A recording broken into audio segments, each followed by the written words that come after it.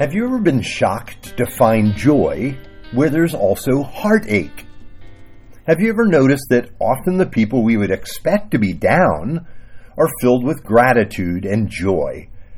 This is Monday, March 26th, and we're beginning our last week of our study we've called Teach Us to Pray.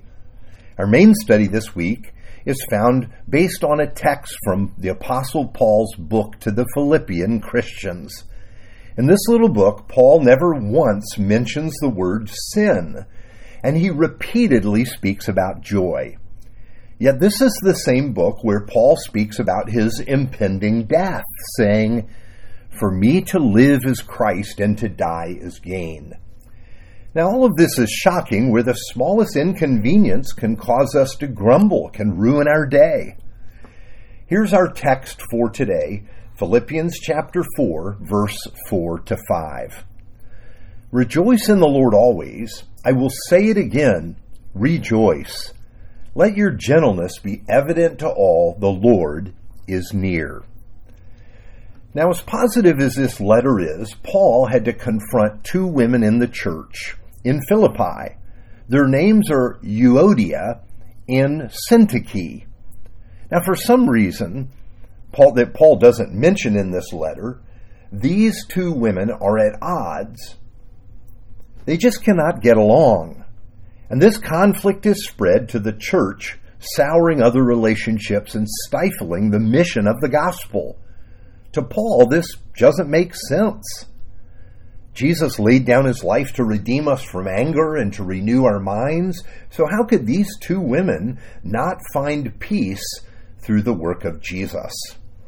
In chapter 2, Paul put it this way: "Therefore, if you have any encouragement from being united with Christ, if any comfort from his love, if any common sharing in the Spirit, if any tenderness and compassion, then make my joy complete by being like-minded, having the same love, being one in spirit and of one mind. Do nothing out of selfish ambition or vain conceit. Rather, in humility, value others above yourselves, not looking to your own interests, but to each of you to the interests of others." That's Philippians chapter 2, verse 1 to 4. Now, of course, this encouragement is based on the way Jesus humbled himself and became a servant. But notice his exhortation: be like-minded. In other words, have the same mind as Christ. Live in the oneness you have in Jesus. Now, the conflict between these two women makes our text today even more interesting. You might say that Paul is sharing about the source of joy, or how to move toward joy when tensions rise or conflicts flare up. The center of our text for this week is that powerful phrase, "The Lord is near." This is what prayer does. It allows us to draw near to the God who draws near to us. Of course, God seeks our presence. Paul is pushing us to seek God, and this is where we meet. Now, the medieval church called this centering prayer. This is the time when you focus your attention on God's presence more than on your words. It may help to simply sit in silence and turn your attention purposefully toward God. Back in 2010, the Modern Art Museum in New York City hosted an artist named Marina Abramovic. She had a living exhibit entitled "The Artist is Present." And here's what the artist did.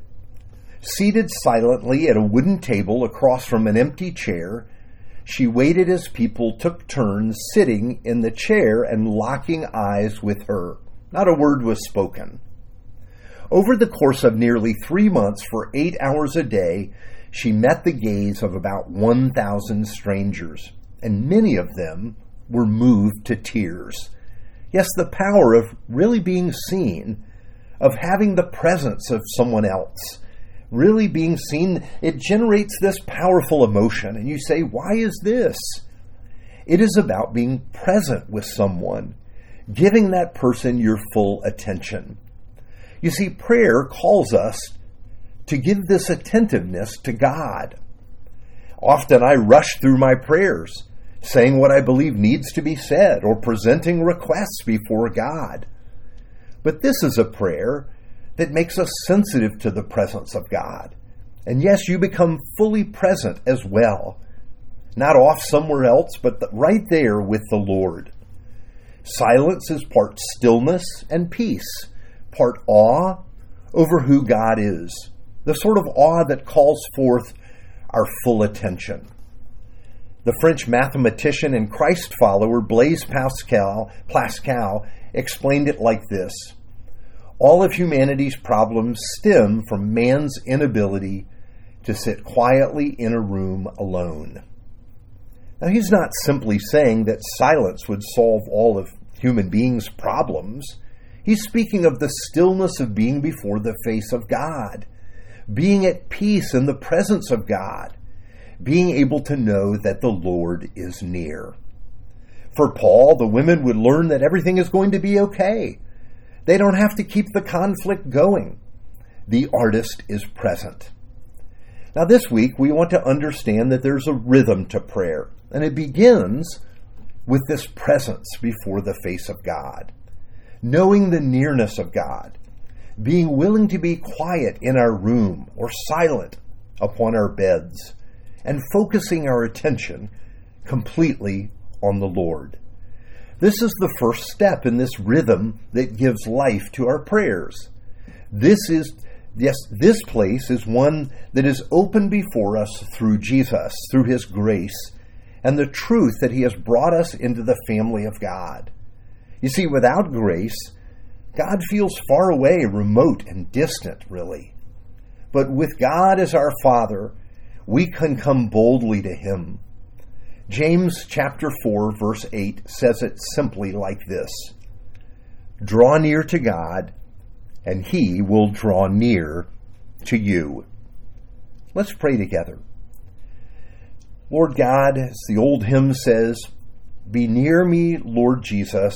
I ask you to stay close by me forever and love me, I pray. Lord, show us this pathway to joy in your presence. For we pray in the name of Jesus. Amen.